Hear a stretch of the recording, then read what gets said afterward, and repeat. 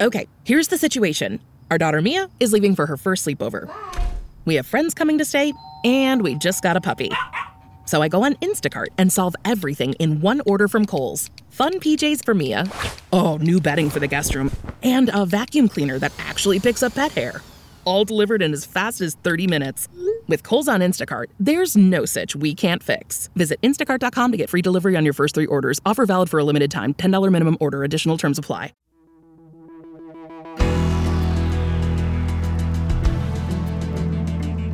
I wake up in the morning, this time I see another day, and the dark won't change the way I feel. This is real. Welcome to the 18 Degrees Below Horizon podcast with your host, Dr. Nicole Felton and John Foutz. While Dr. Nicole is a psychotherapist and certified life coach, a podcast is a one-way street, so please consider this podcast for inspirational purposes only. If you feel you have mental health needs, please seek a professional therapist so that you might find your own mental wellness. Feel the heat above me, and now I know the sun is gonna find me no matter where I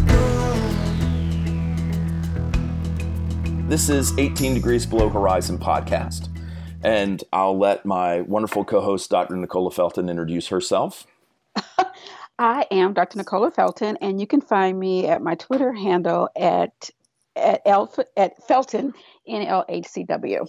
There you go. It's hard to remember that, but there you go. It really is. I am John Foutz. You can find me at John Foutz or John_Foutz just about anywhere on the internet as far as all the social media hotspots. I even have a, what is it? Now I can't remember. But anyway, literally, I tried to a decade ago, I tried to sign up for everything that I saw potential in, so that as I grew as an entertainer, I would have my name plastered everywhere versus having to go with, something different, some acronym or whatever. So I'm pretty easy to find, as far as who am I, what do I do? I entertain is probably the simplest way to put that. I like what you put down on one of the promotions that I am, Director John Foutz, which I'll wear that hat too. It's, but sometimes, I used to, when the kids were in school and they were asked, what does your dad do? And they would give the long list. And I'm sure all the kids were like, oh my gosh, my dad's a banker. That's easy. My dad's a fireman. That's easy. But no, I've worn a lot of hats and learned a lot of things over the years. So I was looking up, I was hoping that Rumi had a quote about change that would be really, really cool, to kind of kick this show off. And so I found a whole host of different sayings. So I figure we can kind of kick it off with this. One of them is, why do you stay in prison when the door is so wide open? And I think that's where, profound. And I thought that kind of really resonated with the message that we're talking about today. And then also one from Maya Angelou, what you're supposed to do when you don't like a thing is change it. If you can't change it, change the way you think about it. Don't complain.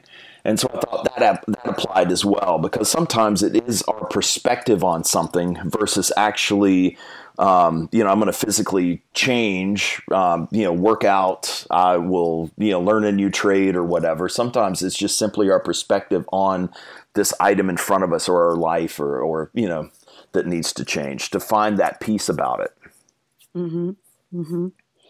Yeah, I think that's very interesting because people don't know that, because that's a good question. Like, why do you stay in prison when the door is wide open? But we do that to ourselves. And it's something that goes, therapeutically way back to not necessarily to how they were raised, but their interpretation of what they need to do for change, or how change was either involved in their lives when they were little and so forth. And sometimes when you're young, you have to accept things that things have to change, because you have people that pass on. You have family members that come and go. Family members get divorced, and then the other half is gone. And right. So different things happen to kind of I guess teach our children subconsciously what they need to do with change, but also in how we hold onto friendships and relationships, even at work.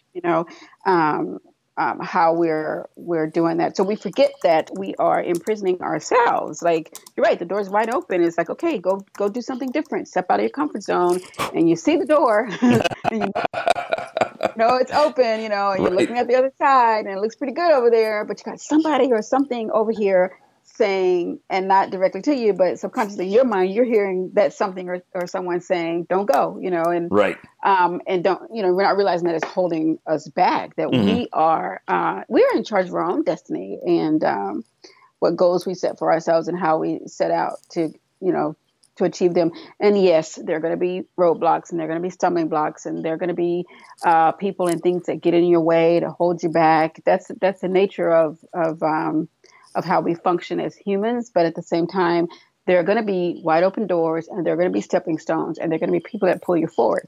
And so you have to make a conscious decision of what's going to be the best for you in the long run. Because, and you know what's very interesting is how people make a choice, and it may not be the best choice for them, but it seems like the best choice at the time. We don't know how to say, you know what, I know that I said that I was going to do this, or I was going to go in this direction, but this is really just not what's good for me, so I'm going to change course.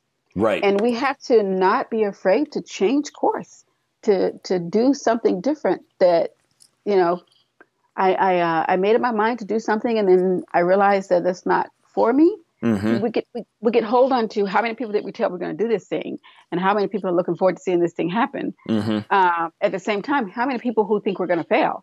And so if we don't do it, that means we failed, and we proved them right. It's like, the good and the bad could hold us back, but we have to do what's best for ourselves in the long run. And, we as humans, we have to work to find a way to get out of what other people think or believe about us. Right. Yeah. That's it's very interesting. Probably will go much deeper than this show, but the reason I came up with that, the concept of a season, a lifetime, is like a gateway to learning how to accept change. And when we can, because he was like, acceptance of change means, one, accepting that things, knowing and acknowledging and facing and embracing that which has to be different, that which has to change. Well, how do we do that?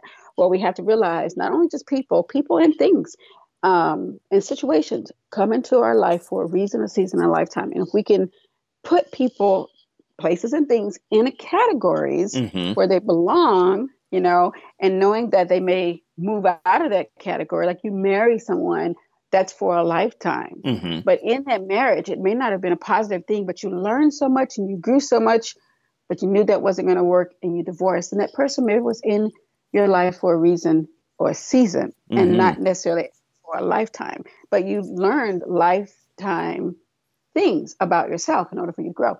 And so we have to be able to put things in categories and move them out of categories and do whatever, we need to do in order for that to work. And I think that, and I don't want to be long-winded here, but an example,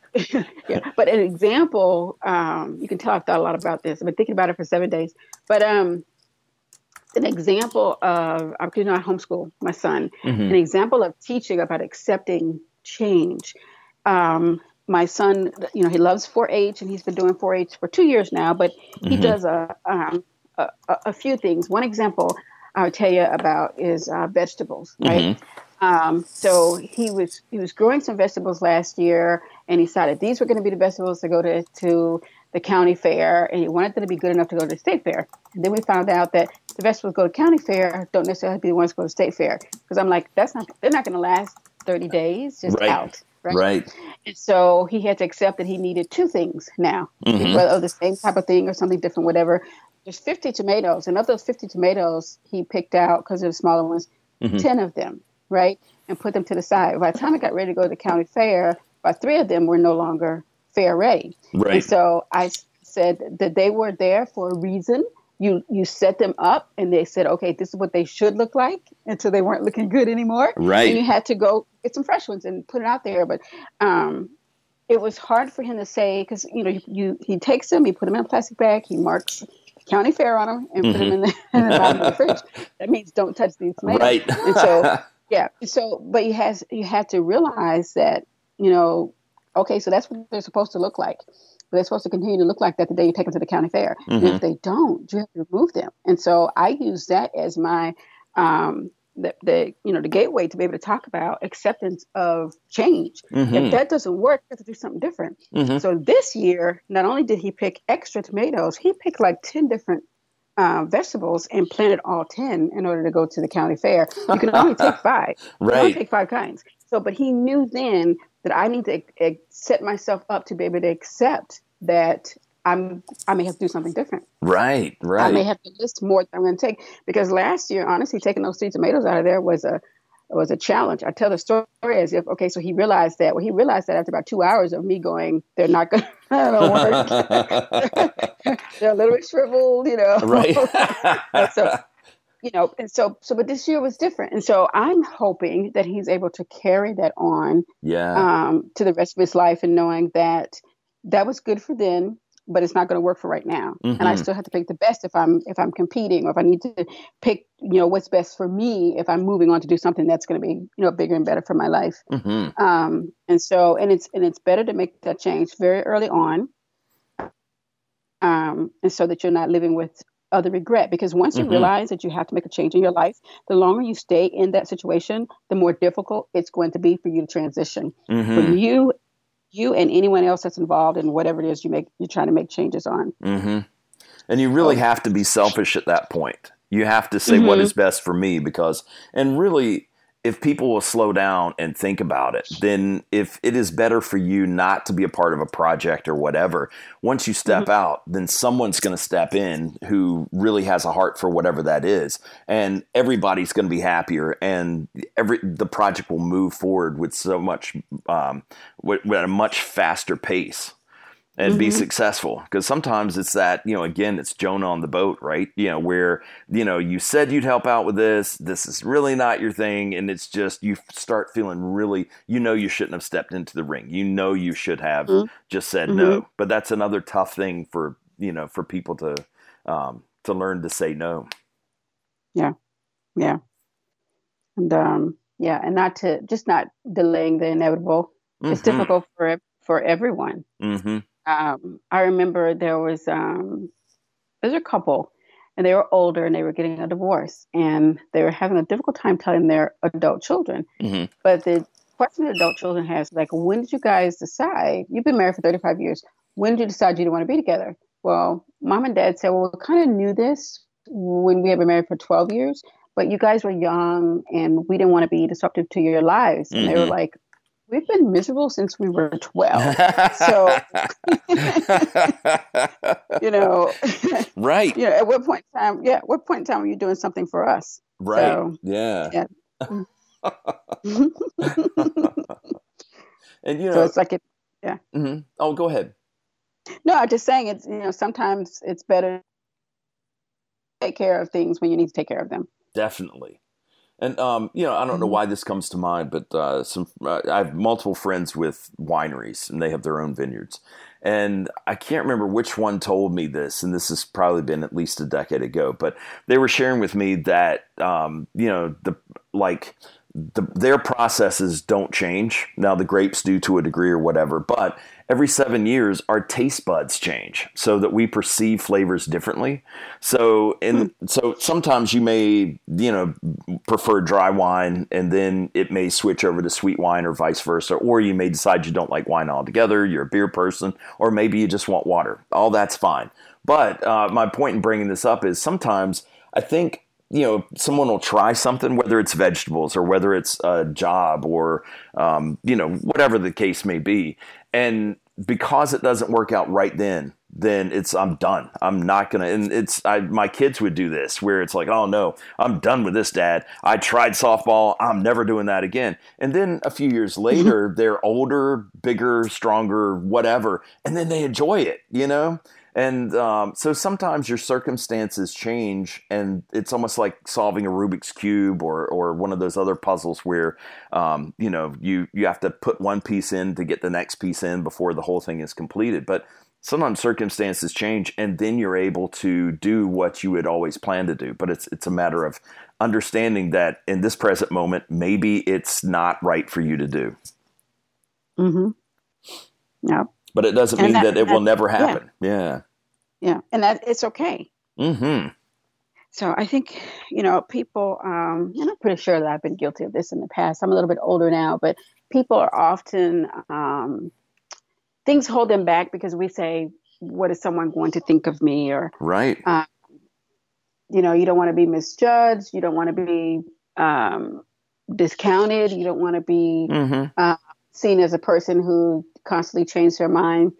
And I want to go back one to what you said a few minutes ago. You said, now this is the time to be selfish. Mm-hmm. And so I want to clarify that because I do not think it's selfish to do what's best for you. I think it's a part of self-care. Right. And I think that we should learn that what other people may define as that person's being selfish. Mm-hmm. Well, who exactly am I not taking care of? Right. By taking care of myself. Right. And you know what? I have gotten to the point that selfish is not a bad word. And I think that's why I used it the way I did, because I think we should all be selfish. That's, being a self-advocate. But it's interesting how certain words have that stigma, kind of like divorce used to be awful. Oh my gosh, he's they've gotten a divorce or whatever, and then you're wearing that scarlet D on your chest, right? And so I think a lot of phrases and words need to kind of be rethought out, and so that we can kind of give them a better definition, so there's not so much stigma in what these words carry with them. Right. And so what I hear you saying is being selfish can be self-care. Yeah, definitely. Right. And so, and I think that's a good way for people to be able to look at it, because, people say, oh, you're being selfish because I'm not doing something for you, and I'm doing something for myself. Right. And then it becomes their problem and not yours. Yeah. Because the emphasis is on what I'm doing. You can't make me do something for you. And if you're wanting me to take care of you versus myself, then who is being selfish? Right. You know what I'm saying? Oh, yeah. So I can't be selfish towards me. I'm taking care of me. Exactly. That's self-care. But if you want me to just focus on you and your needs versus mine, then you are being what they define as selfish. And so that it's an important point, because most of the time when a person is calling you selfish in a negative tone, it's because you're not doing something for them. Right. And it is kind of like taking out that crowbar and trying to get something from you, Yeah. Yeah. Yeah. It's very interesting. Yeah. So a reason is to work on something, or you're trying to accomplish something, and you realize, I need someone to help me do this. Let's go to something that I know, like gardening. So I've got this garden. I need to till this 30 acre of land and get all these seeds lined up and get these trenches and things dug. And I need some help. And so I'm going to call someone, and I'm going to pay them to come and help me. Whether I pay them money, whether I pay them in food, however, or beer, whatever. Right. But I'm going to pay them. So they're coming into my life for a reason. They have to help me till the land, plant the seeds to get my garden to grow. That person's coming to my life for a reason, and we know that. Say that I need this person again in the spring, then I need them one more time in the fall. So now they're coming into my life for a season, literally a season, to help me either, pick the tomatoes coming up from the spring or replant them again for the fall. Coming in my life for a season. So now I'll say that I want to hire this same person to continue to come every time, the same year, basically until I die, to help me do my garden. So now they're coming into my life for a lifetime. Right. Okay, now I'm going to translate that, because that's just me doing my garden. And I'm trying to get everything together. A person walks down the street and sees me. They see me struggling. I don't ask them for help, but they come over and help me anyway. Maybe I've got this hand pushing tiller, and they're tilling and they help me. Thank you. I never see them again. Right. So then the fall comes and I see them and I said, hey, you want to come and help me? And they said, oh yeah, sure. So they were doing that. Next thing you know, I did invite them, but they're coming every year at the same time to help me. And I appreciate that help.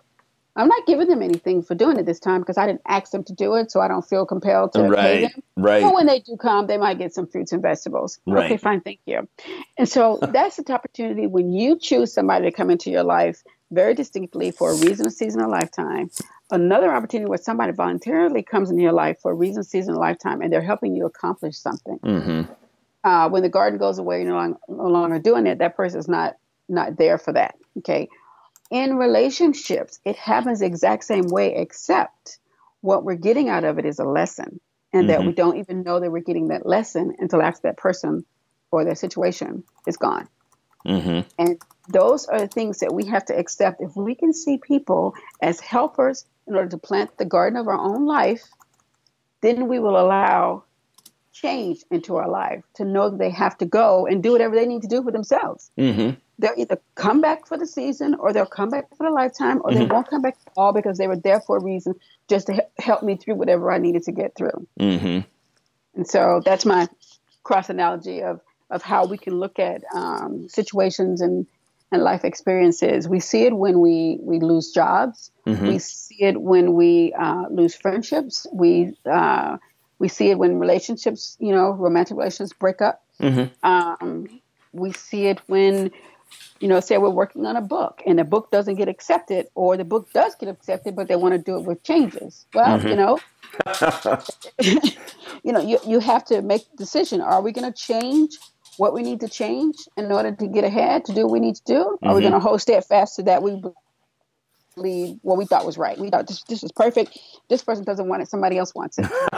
Okay, so, right. we can wait for that. We can wait for that, or we can, take this opportunity to do what we need to do. Right. So yeah, I always tell people, take a look at like actors that and actresses and sports persons, individuals that are very famous. Mm-hmm. Everyone that I know, that's case in point. One of my son's favorite persons plays basketball. Mm-hmm. And I know him not only because he plays basketball, but because his wife sells pots and pans. And it's Steph Curry. Mm-hmm.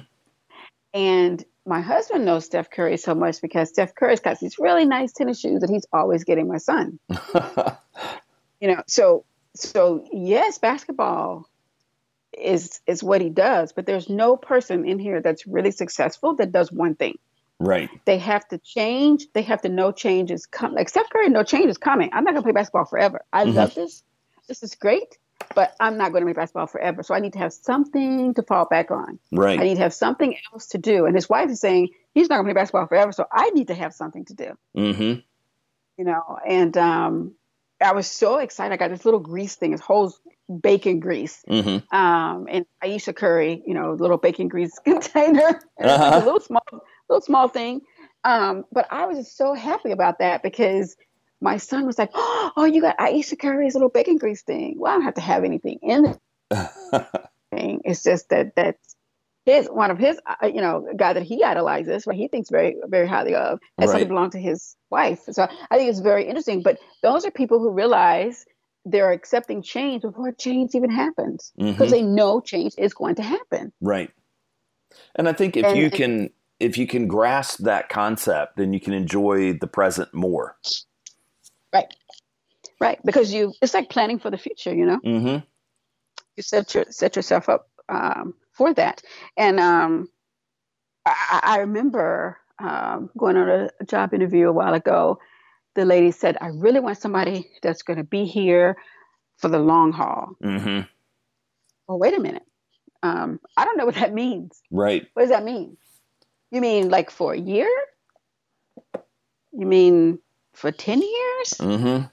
Like, because you're hiring a person for this position, which means the last person was not here for the long haul because you have this job opening. Right. And so what I'm doing is I'm looking at the supervisor and I'm thinking to myself, is this person really realistic?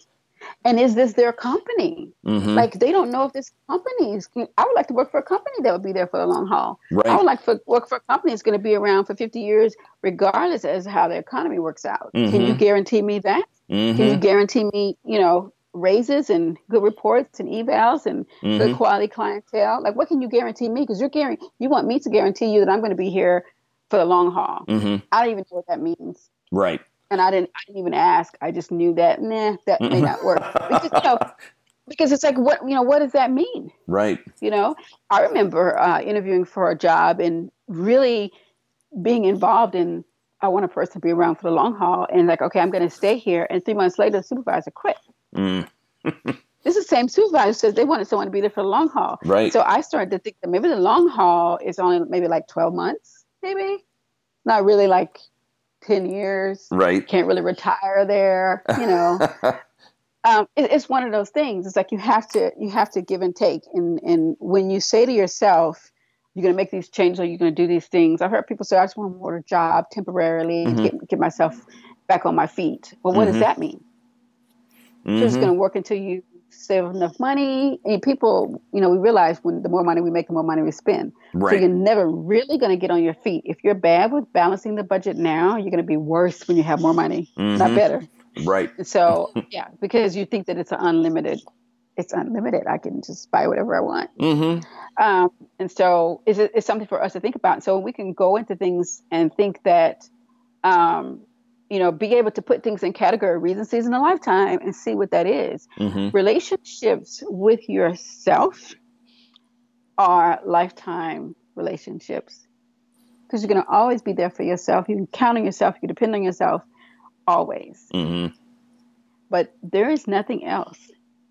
Other than, people have a strong relationship with God. There is nothing else that you can guarantee is going to be there with you for a lifetime. And sometimes it's things completely out of control. It's not necessarily that someone's going to say, hey, you know what?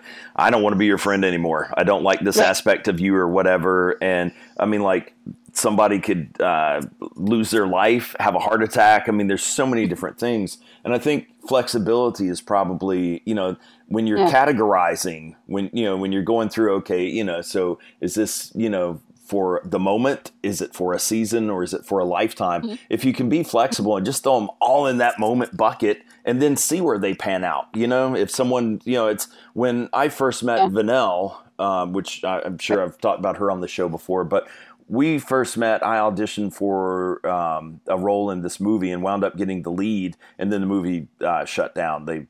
Turns out the guy didn't have the money that he was promising. But through that serendipitous meeting, Vanelle and I, because she was the casting director, she and I started talking and became good friends. And and then we started doing projects together. When I did my first feature film, I cast her as one of the leads because I believed in her talent. I saw that. So it was a work thing, but we went beyond that as far as she became my little sister, I became her big brother, and we looked after each other throughout the years and supported each other through the hardships of divorce, kids going through various issues, all sorts of stuff, financial windfalls, and then financial zero, like nothing in your bank account. You know what I mean? So, but through thick and thin, we have remained very, very close friends. And so, but in the beginning, I didn't know that. I just thought, wow, I saw all this potential in this woman, and I knew she was going to go and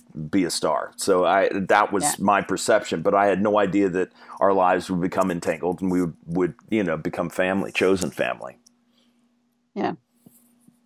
That's pretty amazing. And that's something that we have to think about. But I like the only reason a person could come into your life like that and be what you call a chosen family is that you're open to that. You have to be open. Like, change also means being open to let something new and someone new into your life. And see, and that's what actually would say that you met her for a reason, right?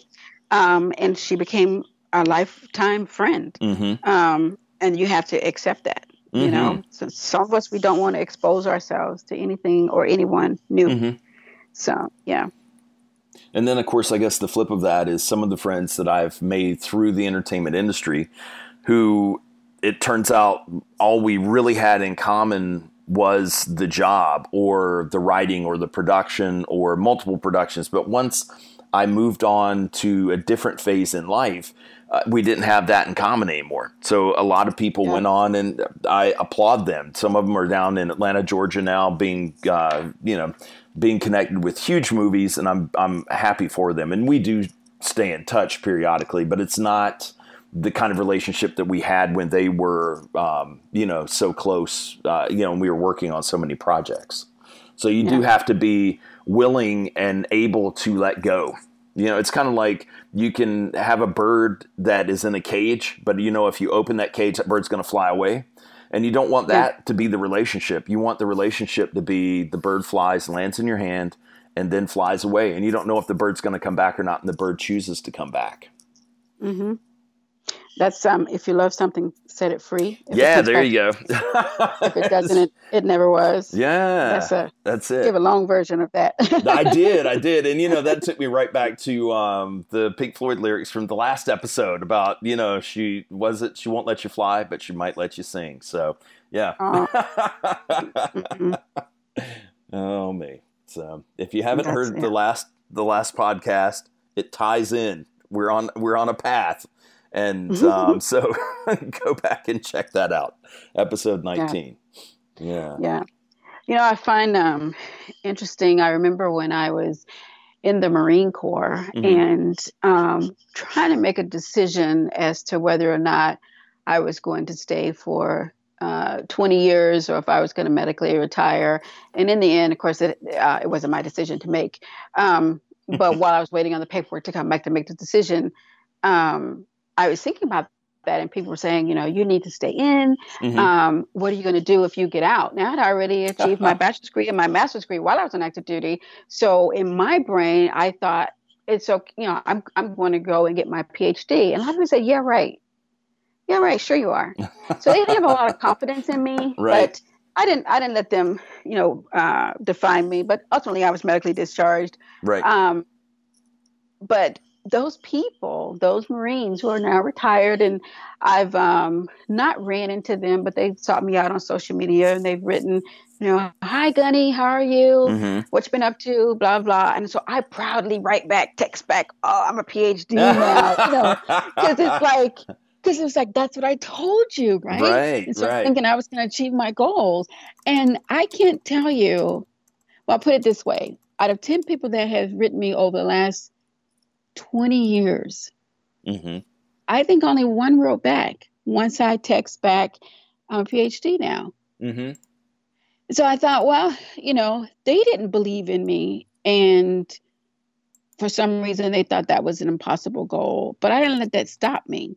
But at the same time, I felt like I had proven myself by saying I'm a PhD now because they doubted me. But reality of it was they couldn't see beyond that. Just because they can't see your dream don't mean your dream shouldn't happen. Right. They couldn't see beyond that. It made absolutely no sense to them. And they were going to talk to me, be my friend, until I was going to achieve what I wanted. And then they were gone. And so those lifetime friends I thought I had, because I've been friends with some of these people 15, 20 years, they were only there for a season. Because they couldn't wrap their mind around who I was and who I had become, and thinking that I was in a circle they could no longer be in. And that wasn't true, but that was their interpretation of it, because, they didn't even text back.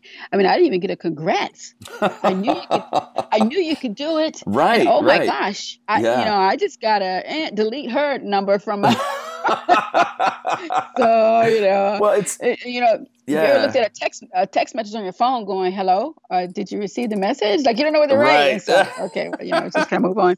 But it happens, and that people, they're okay with you as long as you're on their level. You know what I mean? But once you move past that, it's not so much that you've changed. People say, oh, you've changed. It's not so much as that they can't grow and they can't change and they can't accept change. And so you have to move from those people because they will hold you back. They really will, because just like you said, I'm going to get my PhD. You became a self-fulfilling prophecy for good. But there are a lot of people that, I don't know what I'm going to do if I lose this job. I guess I'm just going to sit in my trailer and die or whatever. Some people are extremists like that. And and then some people want to define you, which is none of their business. If they want to say, wow, I believe that you will get your PhD. I'm behind you. You know what I mean? Yeah. And Yeah. then that's awesome. But the people who say, well, I don't think you'll do that, or I don't think you're going to make it. Those are the people that you need to leave on the dock. You need to get in your boat and you need to leave them on the pier. Yeah. Yeah. And I do want to clarify something too, because I said, because I know I probably have one of my clients who listen to the podcast and go, I heard you say this. So because I said they will hold you back, because I always say no one can hold you back but yourself. That is so true. You will, you will allow their thoughts and beliefs of what you can and cannot do hold you back. Because like you said in the very beginning, the door is wide open. Why are you holding yourself prisoner? So because you're like, well, I don't want to lose their friendship, and their friendship is more important to me than my goals and my dreams, right? No. And when you think about it, those people who are your lifelong friends, there is a symbiotic relationship. You do have to feed it. It does go both ways. But it's not something that you have to, oh my gosh, if I take this job, I'm going to, lose this friendship or whatever. Because if you do lose that friendship, then it wasn't meant for a lifetime. If people will relax and just, I know this sounds very zen and hippie, but if you'll just relax and accept that this is good in this moment, and it may become a lifetime, or it may just be this moment. But thank God for that moment, that happiness, the whatever, the encouragement, whatever you needed from that relationship. Thank God it was there. Yeah. And we don't embrace that our own gifts, like what the gifts that we were born with. The things that life has kind of set us on a course to achieve or acquire, we don't embrace it. We allow people and things and situations, whatever, to come into our lives to change our thought process, move us in one direction or another. And even when we realize that this is probably not the best for us, we continue to go that route because we feel as though we have support because these people are with us. But people are, they're not your support. They're just, some people like negativity, so they kind of go along for the ride. Right. And when you're doing, I say misery loves company, right? Right. So when you're doing bad, they're there, and when you're doing well, they're not. And you have to realize that, because people say, oh, when I was doing it really hard, this person was there for me, and I told them all these things, and they were really supportive. Well, that's because they didn't tell you about themselves. Misery loves company. They're probably miserable too. They felt like your misery was worse than theirs, and so they could focus on your misery instead of focusing on their own things. So when things were happy and good for you, now they've got to share their negativity with you in order for you guys to have something to talk about. Right. So they don't want to do that, and so now they're not your friends anymore. And that's what it's not about us; it's about them. Let them do whatever they need to do. And if they need us, they can reach out, and if not, you have to move on. But we start thinking that we can implement change where change doesn't need to be implemented for someone else. And then we hold back on changing and accepting change for ourselves, thinking that it's going to affect someone else, and it doesn't. And so there's a lot of things that we need to work on as humans about acceptance, and then being able to implement healthy change in our lives to make our lives better. So, and sometimes the opposite too. We take things out of our lives that are good for us and hold on to, negativity without even realizing that we're holding on to negativity, and that just makes our lives worse. And then we get angry at the person that we really did get rid of, going, "Why didn't you stop me?" kind of thing. Right. And they're like, "Well, I had no choice." But that happens. But we have to sit down and think about, what's going to be good for us. Sometimes we have people that are in, like young teenagers, especially in relationships that are not the healthiest for them, and their parents, they don't want to listen to their parents. Parents it's not good for you. It's not a good influence. It's bringing out, negative aspects of your life, like you're lying and you're sneaking out and you're stealing. You're changing the way you speak or changing the way you dress, or just going against everything that we taught you that's going to help you be, a good person in society. You're doing all these other things, and they can't see that because they see friendship. I see friendship. This person is my friend.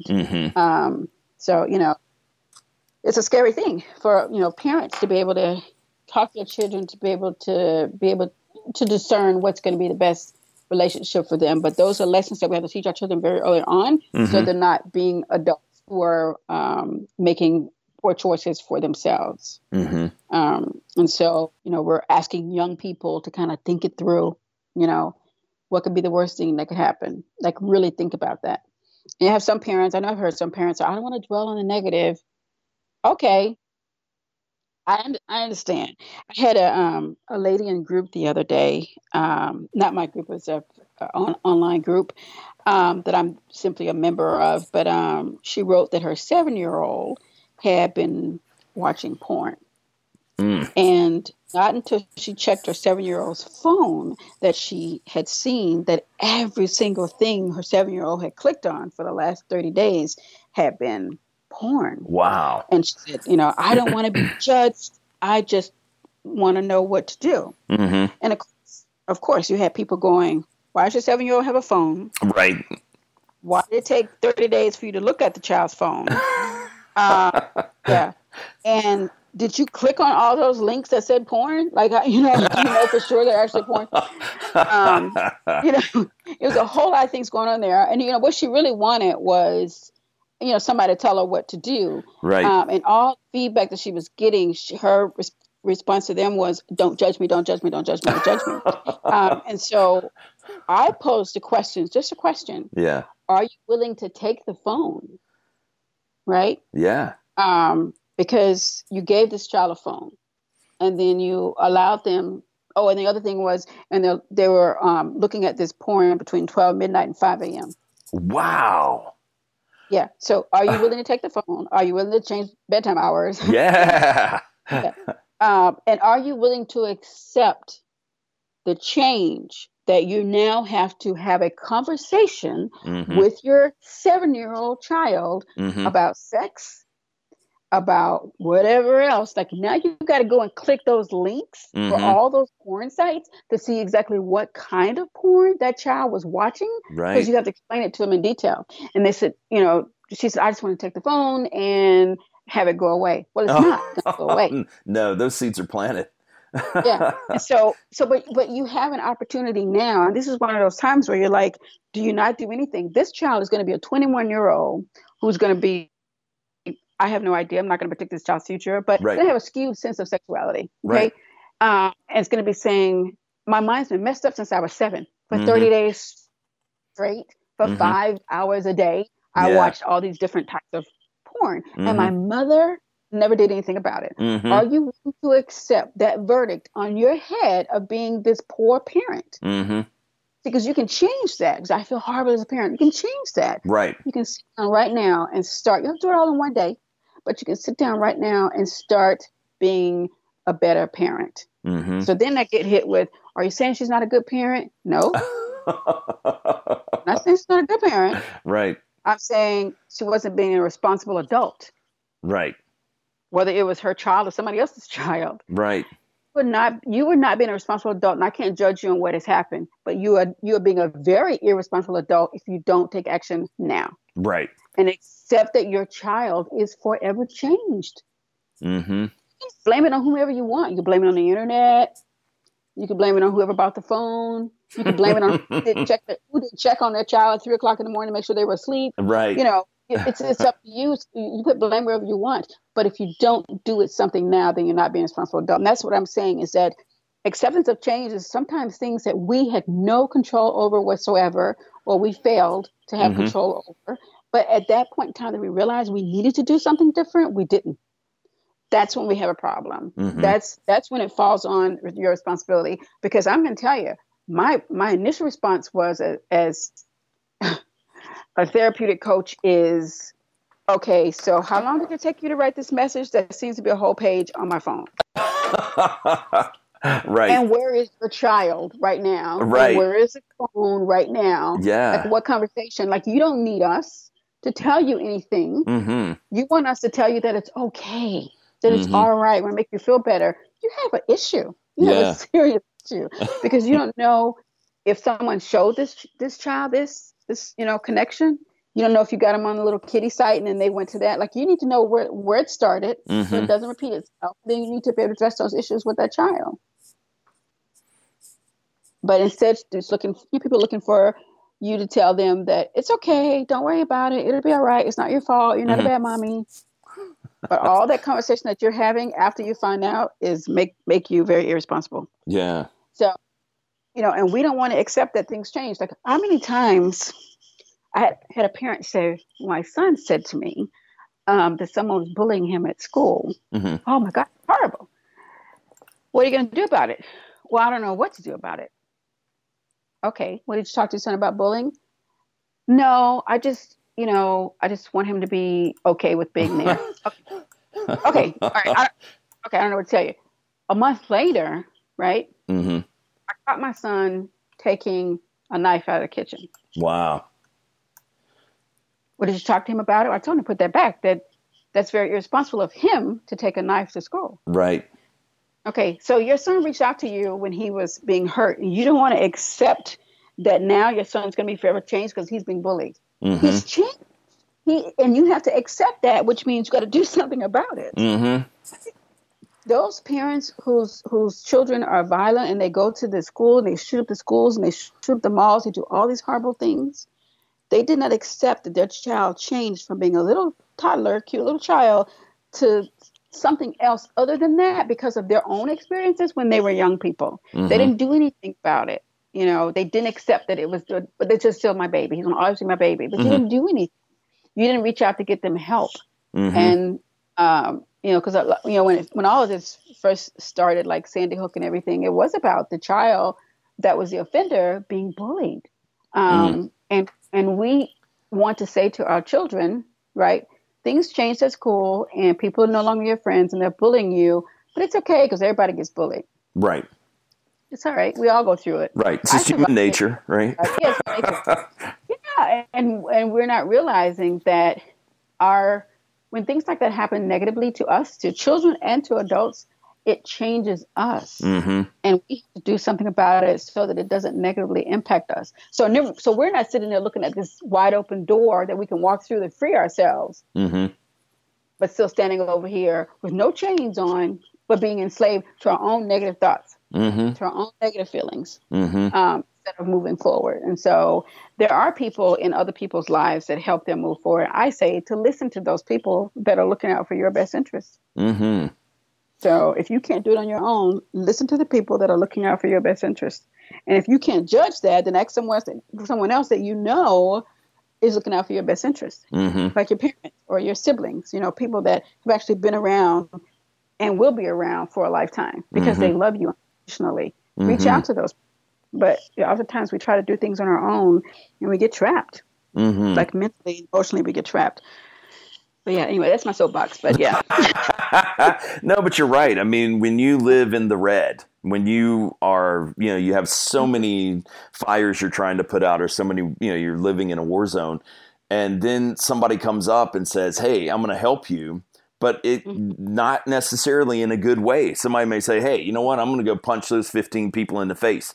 I'm going to go put that person in the hospital. That's not, you think, okay, well, at least those fires will be out. But no, that's throwing gasoline on the fire. That's setting up an explosion for later, just like you're talking about, these school shootings and stuff. Yeah. Yeah, it's, and it went from bullying to, being about so much more than that these days, unfortunately. Mm-hmm. Racism and sexism and homophobia. And mm-hmm. It's just, I have to ask the question, what are we doing to help the now offenders? Like, what are we doing when they were younger? Like, we have to really think about, because mm-hmm. we cross paths with a lot of people. Mm-hmm. I think one of the most difficult things for me ever was as a parent to tell another parent that the behavior of their child is scary. Yeah.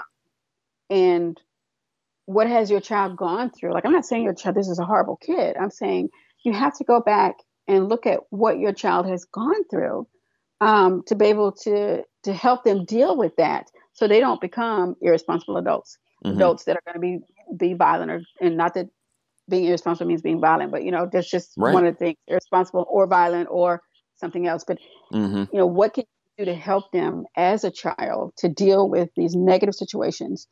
And so they don't, fall prey into situations that are not good for them.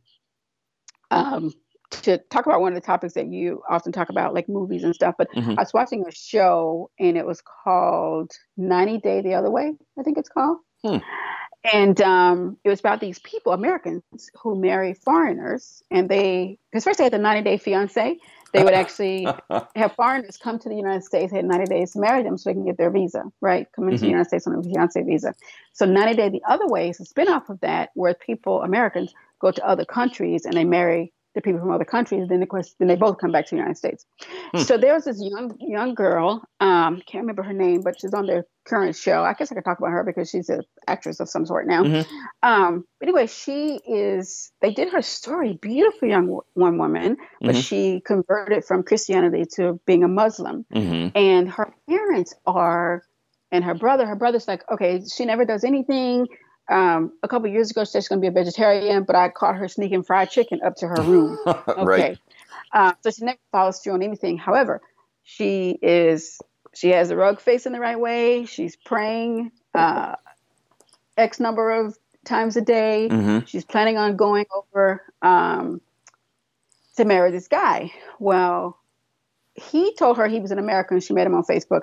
And after months of dating him, after 30 days of dating him, he asked her to marry him. She said yes. He mailed her a ring. And then she found out he was from Syria. And so her family's like, are you crazy?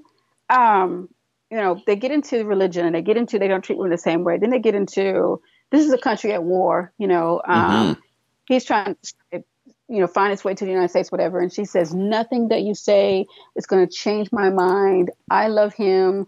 This is what I want. And then she makes this statement, I'm going to do what I want to do, and you just have to deal with it. So she said that to them. But This is, and I say to myself as I'm watching this, I got my therapy hat on. What led up to this? What led up to having a conversation with your mother, your father, your brother, your sister, your aunt to say, this is my decision. I'm going to make my choices, and whatever comes out to be, you're going to have to deal with it. What led up to this? And so I go back and say, well, what was the first show of this girl? Well, they did the first show, and she was a model of some sort. She was a gymnast, and she did a lot of different things. Like she even won Junior Olympics as a gymnast. She was Miss whatever from her school. How they both did beauty pageants or whatever. She just got involved in a lot of different things. But when they were doing her interview, she said, I have never felt okay, happy, comfortable with myself. I've always been looking for something. So her parents were never able to realize that she wanted something different, that she was looking for change. And all these different things they were putting her in, she was never happy with them. She did them. And she gave it her all, which let them know she's going to give this situation, this relationship, her all. But she never gave up until it just played out. It literally played out when her parents stopped, refusing to buy meat, beginning to eat meat. So, okay, she gave in. Once she became 18 and she could no longer do the Junior Olympics or model for the school or be a cheerleader or whatever, once that time ran out, then she was done. Okay, so what she's doing now is not going to run out. That's being a Muslim, perhaps being with the jihad. That's not going to run out. It's going to be there. And it's going to carry her through to the end of her days because she has shown that she will stick to it. Whatever it is she needs to do, will stick to it until it doesn't want me anymore. Then I'm going to do that. So what you say to those parents, and they're looking at her, I don't know what's wrong with her and everything. Well, wait a minute. You have some responsibility. When she was 12 years old, when you said, I think you should be a cheerleader, and she says, no, I don't want to do that. Yes, you do. Yeah. And then when she was 13, she said, see how good you are at that? And she said, I really don't want to do it. Well, yes, you do. At 14, you're so good at it, and now you're winning medals, but I really don't want to do it. Yes, you do. You're pushing someone to do something, and they had got into it and did it for so long that changing was something they couldn't do. Well, you've been doing it for 7 years now. Right. You won Junior Olympics now. So you can't do something different. And so when she became an adult, she decided to do something that nobody else had any power, any control over. And this is where she is. And so I'm not saying it's their fault, but I said, you need to realize that why is it that you wanted her to be a cheerleader? Because you were one? Because mom was a cheerleader? Yep. And so you got to look at that situation. So I'm so confused now about the choices that she's making. But I think she's going to do this, and she's going to stick to it. And the problem is that she doesn't. she says very casually, I know I'm going to a country that's constantly at war. I know that I'm going to a country and I will be in the middle of a war zone, but that's okay. I love him. Mm. So she doesn't even understand. Yeah. She doesn't understand the ramification of her actions. She doesn't understand the magnitude of what this really truly means for an American. Yeah. And so them saying to her, they've taken people over there, young girls, and they've converted them and blah, blah. It doesn't register with her, because for her, it's like, I finally found something that I could do, that I believe in. Like, this is a young girl. If she hadn't found this, a cult would have found her. Right. Oh, definitely. So she's searching for something, and nobody realizes that. So who I thought in this situation, of course, is A&E or whomever it is that's recording this whole thing. Like, wait a minute. At what point does the cameraman say, you know what, I'm not going to record this because I think it's kind of strange, and I don't think we should do this. Right. This doesn't seem healthy. Like before they have another one about, I watch this stuff strictly on a psychological basis, kind of understand the mindset of people. Because there's another one that says, Love After Lockup. And it's about these people who basically fall in love with people that they don't know that are in jail. And then they get out and they marry them. And they try to create this normal life for them. It's crazy. Yeah, it is. So, Is that like the superhero complex where they just want to help this girl turn her life around or whatever? Or? Something. And and surprisingly enough, there are a lot of girls that's coming out of jail versus the guys. And it's like, what is this person thinking? Like, there was this one girl who was 27, I believe. She was a virgin, and she was in love with this guy.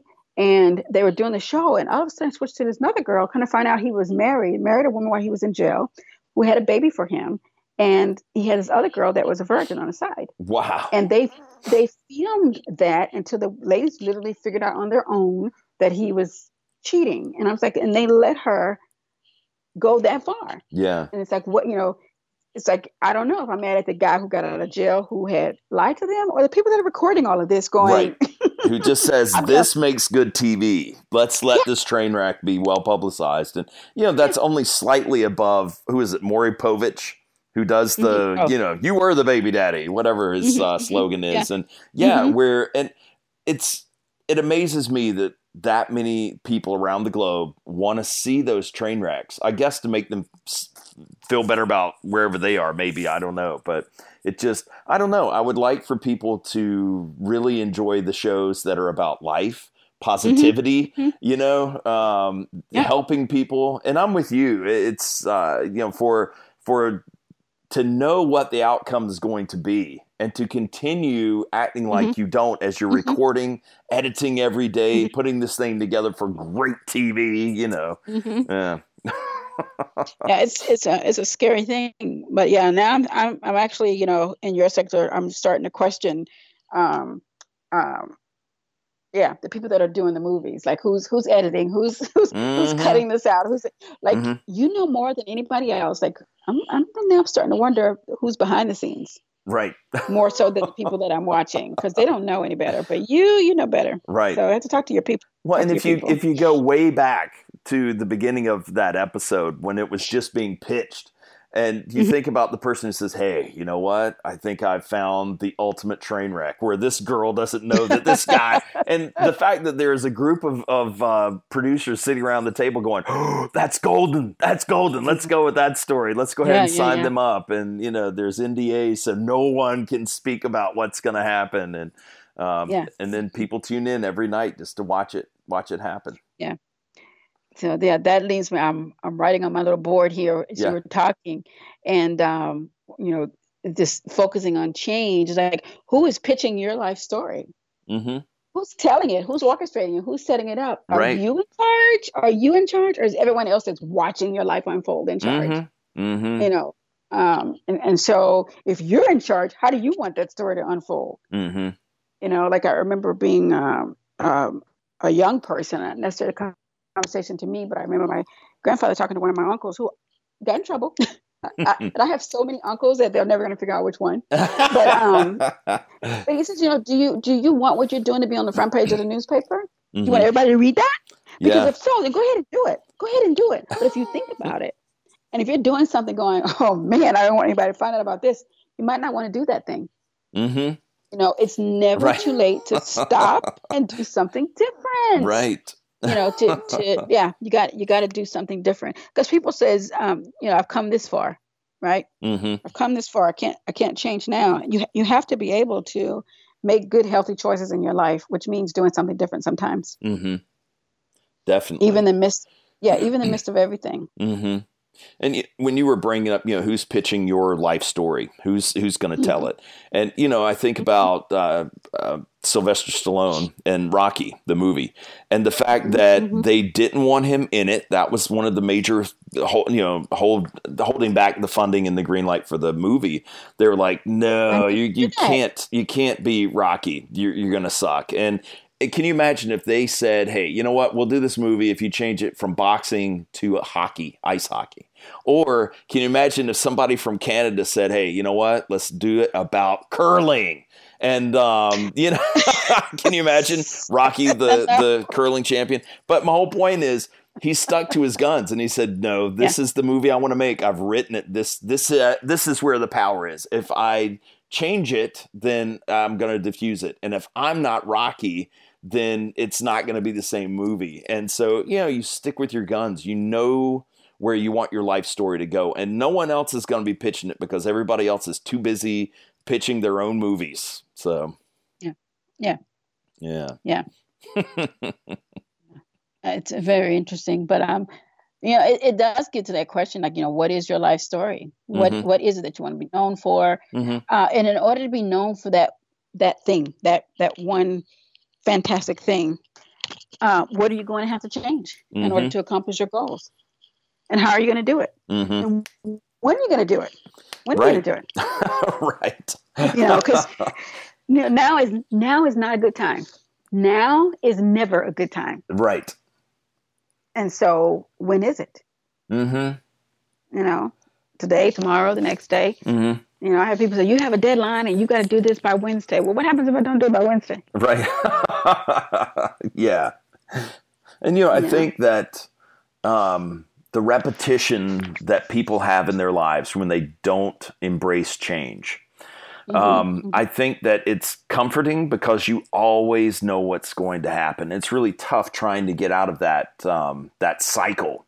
To find something fresh and new. And it is thrilling. It's kind of like, jumping off a 20-foot pier into the lake, that's a long way down. And when you're halfway and you think, surely the water is about here, and it's not. It's thrilling. You know what I mean? And then you have another 10 feet to go. And, you feel it in the pit of your stomach. But that's the thrill of life. And I think that's, don't be afraid of that because it's an amazing experience. Yeah, and fear will hold you back. That's for sure. Fear keeps us. I mean, we could do a whole nother segment on fear, but fear keeps us from making healthy choices and significant change. It keeps us from doing things that we know are good because we're afraid. Like, what if it doesn't work out? Right, and then that goes right back to what you were saying earlier about, and what will people think? But it's amazing if you talk to the right people. Whether you pass or fail, you did something they were afraid to do and they admire you for it. So, going back to Elon Musk, I admired him even though his first rocket ship blew up, multiple others blew up, and then he was trying to land them on a ship and they would go into the water. And, but I'm still a big fan. I love space travel and I'm really excited about what all SpaceX is going to do. Right. Just because you don't know who you're going to inspire. And sometimes... Right. We talk about, the person that's in your life for a moment or for a season or for a lifetime. And sometimes it is that momentary shot of adrenaline that will make someone else say, you know what, you couldn't make that windmill work, but I know how to do it and it'll generate power. And so then they create this windmill that creates power and you have this, wind turbines and it's an amazing thing. So your attempt, even though you see it as a failure, may have inspired somebody else because they're building upon everything that you put together because you achieved something monumental. You built the thing. It just wasn't 100%, but 98% was there and someone else took it beyond. Yeah. I know I'm in a group. There are PhDers that are studying for their licensure exam. And I originally was looking for someone who was studying here in the state of Indiana, and I think I found one person in Indiana and 9 other people that are all over the country. But I know in the one larger group, there are a couple of people, they'll announce, oh, yeah, I passed today. That's great. Everybody gives them kudos. And you have other people that are saying, I failed today. I failed for the 4th time. Right. I failed for the 5th time. I'm about to give up. And, I always say to those people, don't be so hard on yourself, or, my family's mad at me because I spent all this money trying to study, blah, blah. And I have to remind them, you're studying for a licensed exam to be a licensed clinical psychologist. Okay. Those people that are angry with you or frustrated with you or talking about you or whatever, you have to remember one important thing about yourself. You have a PhD. You have achieved that goal. You have accomplished that. And you can't let one test, one exam, the last step in the whole process, hold you back, because it's not the test that's holding you back. It's what you think other people are going to think of you that's holding you back. Stop thinking about them. Stop focusing on them, because you have accomplished something. You got people who are angry with you, that are talking down at you. They're saying, what is wrong with you? They didn't even go to college. Right. And you've got anywhere from 12 to 16 years under your belt of additional school beyond your high school diploma. You have all that under your belt, and you're listening to them pass judgment on you. Why are you doing that? Right. Because that's additional stress. Like if you didn't think about them, how much time and more time and energy could you put into studying and doing what you need to do for yourself? And so that's one reason why we have to tell people, remove the negativity from your life. Just not saying you don't have to don't talk to your family ever, but maybe don't talk to those people until after you're done studying, because they're discouraging to you. And I always say to people too, don't tell people when you're testing. Why does everybody need to know when you're testing? Right. Because you're sitting there taking the test and you're wondering, like, oh my God, I told grandma, and I told my cousin. And when you get your results back, like, now I got to talk to my grandma again, I talk to my cousin, Right. And so, you know what I'm saying? And so, just put your little celebratory stash on the side, plan out what you're going to do if you pass, plan out what you're going to do if you're not pass, and keep it moving. Just you have to keep moving. And so, and we have to, admit, I have one other lady.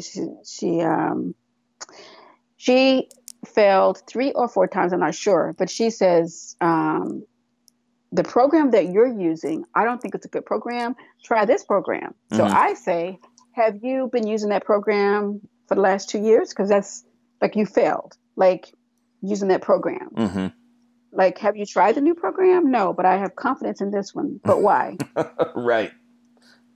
Why? Why do you keep using that program? The program, it gives you all your study notes. It gives you auditory stuff. It gives you written quizzes. Okay, I know that. But it hasn't helped you. Either you're not using it the way it was designed to be used, or it's not giving you what you need. Either way, right? You need to change and do something else. How about doing something else? No, I don't want to do that because I'm used to this one. Okay. But what are you going to say? What are you going to say, right? That's right. And I, over the years, because I've been editing video for longer than I care to mention, but the big app that pulled me over onto the digital side with non-linear editing was Final Cut Pro. And of course, I grew with that and used that for, 8 years, whatever. And I would have people tell me, hey, you should check out Premiere. It's really good. I think it's almost as good as Final Cut. I think it's better than Final Cut. And I would all I'd be like, no, you know what? Apple rocks. I'm sorry you guys don't have that. Final Cut Pro is the best. Sorry you don't have that. Look at the industry standards and stuff. But eventually when Apple decided to drop Final Cut Pro, I was left with a decision. I could stay with this dying, it's like the Titanic just sinking, or I could move on to Premiere. And it didn't take that much effort to change as far as, there are little keyboard commands that are different. The editing setup is a little different, but very similar. But it wasn't nearly as scary as I thought it would be, because I knew Final Cut Pro like the back of my hand. Client could come in and say, hey, I need this done. I need that slowed down. I need this to happen. And it was just like that. And so, it took me about 3 months to get that proficient with Premiere, but based upon everything I'd already learned about editing, I carried with me. And so it wasn't like I was learning from scratch. So a lot of times we have this preconceived notion like, wow, I can't do that because it's going to be mind blowing in whatever direction. And a lot of times it's that fear again, holding us captive in that room with the door wide open. Go and be free. Yeah. Yeah. I love your example because that's exactly what I was thinking. Mm-hmm. I was going to carry out that and say, you had a reason for not wanting to change. Mm-hmm. It had nothing to do with you, how you thought this was better than that. It's like, I am afraid that it would be a learning curve. Mm-hmm. I am afraid that I'll be lost. I would be afraid that I would not be able to give my clients what I need to give them as quickly as I've been giving them. Exactly. And, when you're older, you really don't want to change. Right. You really don't want to do anything different. You really don't want to learn anything new. Mm-hmm. So here you were forced to make a decision. Mm-hmm. And even though all those times, or I don't know if it was a year, a couple of years, or whatever, they were telling you now was not the right time for you, right? Right. And so now the time came when now was today. Right. And it's like, I have to change because this is no longer even available to me. Right. And when we are forced to make change, sometimes it works out, in our best interest. And mm-hmm. And sometimes we end up going along, if we're really, really afraid, we end up going along a path of something totally different that is going to either make us come back to what we were afraid of to start with, or go along a path that we don't need to go along. Because you could have said, okay, so Apple's not using this anymore, so I'm going to use something else, knowing that for a long time, something else that was good that mm-hmm. you're using now was actually in your face the whole time. Right. But if you have real ultimate fear, it's like, I'm not even going to do that now. Mm-hmm. I'm going to do something else, Mm-hmm. So, you have to, you have to be able to recognize what it is that you're, like, what's holding you back. Mm-hmm. We have to recognize what's holding us back. Yeah. I think if you can find those gateway moments, if you will, if, mm-hmm. whatever you're trying to do, if your goal is to run a 5K, which I think would be cool, but I'm nowhere near that. But if I just start walking, and mm-hmm. then maybe I run some sprints up and down the driveway at 5:30 a.m. when no one can watch me. You know what I mean? But that prepares. And, it's I'm a big watch fan, and I didn't want a digital watch. I love analog. But at one point I had a Fitbit watch, which was my gateway to the Apple Watch. So sometimes you need that little catalyst that will initiate some change so that you can see that it's not so scary and you can move forward. Mm-hmm, mm-hmm. I like that too. I like the analogy of start walking. Mm-hmm. It's interesting because when we're in safety things, when you're young in school and they're mm-hmm. telling you, walk, don't run to the nearest exit. And you're like, but it's fire. It's a fire, right? I'm getting out of here. It's a fire. But arms up and screaming, right? Yeah, arms up. Yes, or arms up screaming. But that's what's going to, that's actually funny, but that's what's going to keep you safe. That's right. And keep everyone else safe. But if you start walking, right, and mm-hmm. keep your mind focused on, where you're going, mm-hmm. Taking baby steps, you will get there. Mm-hmm. That's why children don't start out running. So mm-hmm. we start out crawling. First we're rolling, and then we're scooting, and then we're crawling, and then we're walking, and then we're running, and then we fly. So but you there's a reason, right? That's a reason why development is that way. Mm-hmm. And we always want to go so quickly to get to the end, but children, are definitely the best lesson in the world. But it's like when we're learning a language. Mm-hmm. I attempted to teach Spanish to my son because I'm homeschooling him. So I got through one semester, and then I turned him over to a Spanish speaking teacher. Right. But the first thing was like, wow, we have to learn the alphabet. Mm-hmm. And I was like, we know the alphabet. We don't know the alphabet in Spanish. And I was realized that all the languages are the same. When I taught sign language, I did teach him sign language. I learned sign language myself. Mm-hmm. But it also started with the alphabet.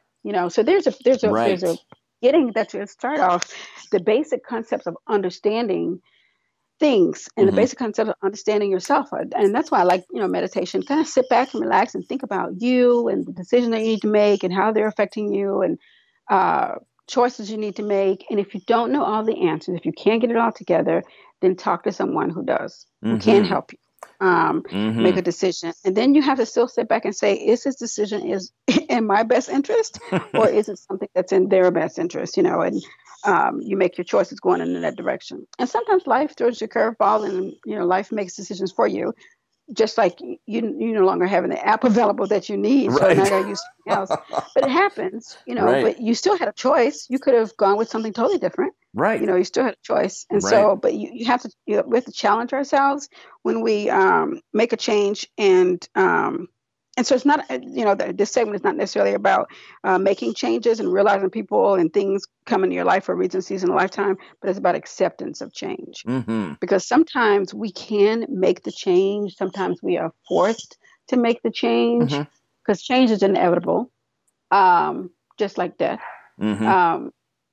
Accepting it is something that is probably more difficult than anything else. Mm-hmm.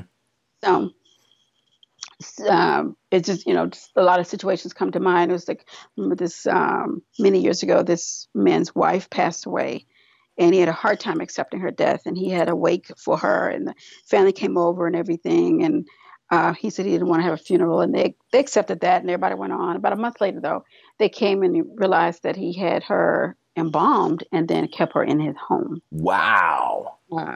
He did not, at least he didn't leave her rotting and decaying. He preserved her. Right. It's a positive way to look at it, but he didn't bury her. Right.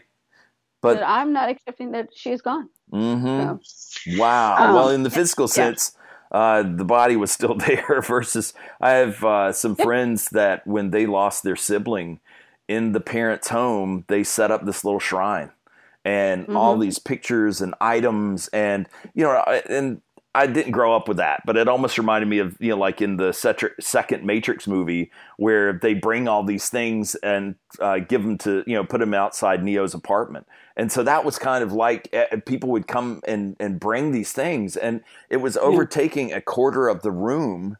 And anyway, that's not how I deal with death. I'm kind of an oddity when it comes to that, but yeah, you're right. You need to accept change and there's still the good memories, you can still have those pictures, carry a coin that they gave you or something. But you're right. You need to keep that forward movement. Otherwise it's stagnation in your life. Mm-hmm. It can be debilitating. Mm-hmm. It really can. And so we have to see what's best for us. And in a situation where you have people pass on, you also have to look at, especially someone, your spouse or something, like what would they want you to do? They would want you to go on with your life. They would want you to live your life just like you would want them to live theirs. Right. And so sometimes we allow things that we cannot change define us and keep us stuck in a situation that we don't need to be stuck in. And we have to figure out, and if you can't do it on your own, that's why we have therapists, so you can find somebody to talk to help you make whatever transition you need to make. And you can grieve anything. You can grieve a loss of a loved one through death. You can grieve a loss of a loved one through divorce. You can leave a loss of loved one through adultery. You can lose the loss of loved one, like a mother could grieve the loss of her son through marriage. He's happy, he's married, he's comfortable, but you're like freaking out because he didn't get married too. You're like, oh, he's my baby. Right. So you have to realize that grief is something that you have to work through, and you don't have to do that on your own. And grief could be all levels. And grief could be for pets. It could also be for your job. You could, or some project or some movie that you're trying to get going, or even, like your favorite car. I mean, it's your attachment to these items, whether they're, living and breathing or mechanical in some way or digital. And it's, you need to be able to accept these things.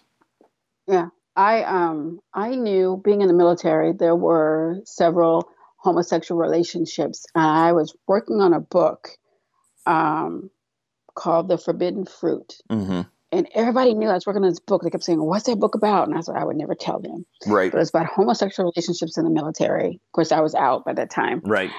And then in the middle of me writing this book, they lifted the don't ask, don't tell policy. Right. And homosexuals were allowed to be openly gay in the military. And I said, this book isn't going to sell. Right.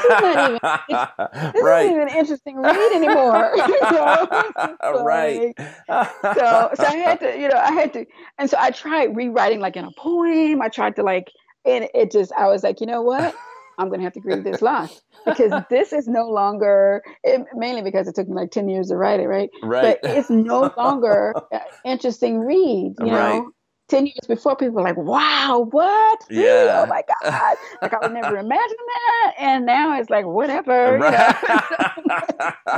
not a big deal. And so you have to do something different. That's right. Start working on a different book, so. That's right. But yeah, so it happens, 10 years ago, I wouldn't have thought that was as funny as it is right now. But no doubt. Well, I'm with you there. It's kind of like when you're writing a script and then somebody that you've shared that script with sends you a trailer for the next Michael Bay movie, and it's your movie script that you've been writing, And then you're like, oh my gosh. I guess, and you haven't shared it with anyone, so nothing has been stolen. This is just evidently you had a really good idea. So did Michael Bay or whoever and so, and then, you do have to kind of, it's like when Batman versus Superman came out, and I hadn't even written on this project, and it was more kind of therapeutic, dealing with the dynamics of who Batman was and Superman and Wonder Woman. But anyway, I'd written half the script, and of course I didn't own the intellectual property rights for any of these characters. So literally I knew what I was doing, but it was funny. I, remembered, I think it was Jake that reminded me, hey dude, you remember you wrote a script dealing with Batman versus Superman? I was like, yeah, you're right. So I actually went back and read my script, and it wasn't half bad. But I can laugh now that I never completed it. Somebody else already did the movie, and it wasn't all that popular. So maybe mine would have been better. But I mean, I can't live with that. Like, oh man, I need to beat myself up because I didn't finish it. No, I didn't finish it, and it's fine. It was therapeutic for me. So it got a lot of stuff out, my frustrations with life and stuff, through the character of Batman. Oh my gosh. That's very interesting. So I have my daughter, she's soon to be 29. She loves Batman. Really? Yes. Yeah. Oh my gosh. I could tell you stories, but that would be another show. That's it. Well, we'll have you on Waxing Cinematic, and you and I can talk Batman. How's that? Oh my gosh! How about you just have her on a show? Okay. Have her. Line it up, and we will discuss Batman. It'll be a special Batman-centric episode. So since we're going to close out, we're going to take that back to acceptance of change. Yes. Batman was definitely a person that changed, evolved, and he became the Bat. So there you go. Your Bat history. That is awesome.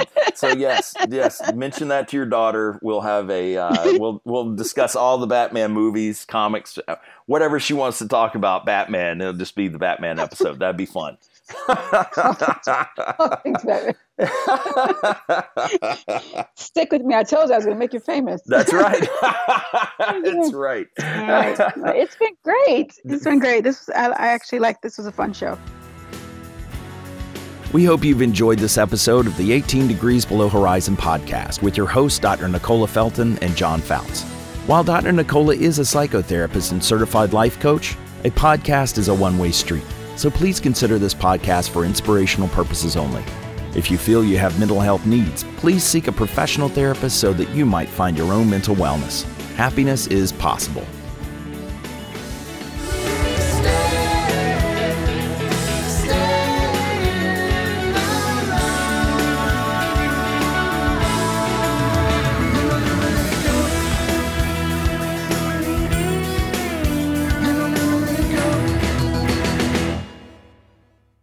Lucky Land Slots, you can get lucky just about anywhere. Dearly beloved, we are gathered here today to... Has anyone seen the bride and groom? Sorry, we're here. We were getting lucky in the limo and we lost track of time. No, Lucky Land Casino, with cash prizes that add up quicker than a guest registry. In that case, I pronounce you lucky. Play for free at LuckyLandSlots.com. Daily bonuses are waiting. No purchase necessary. Void where prohibited by law. 18+. Terms and conditions apply. See website for details.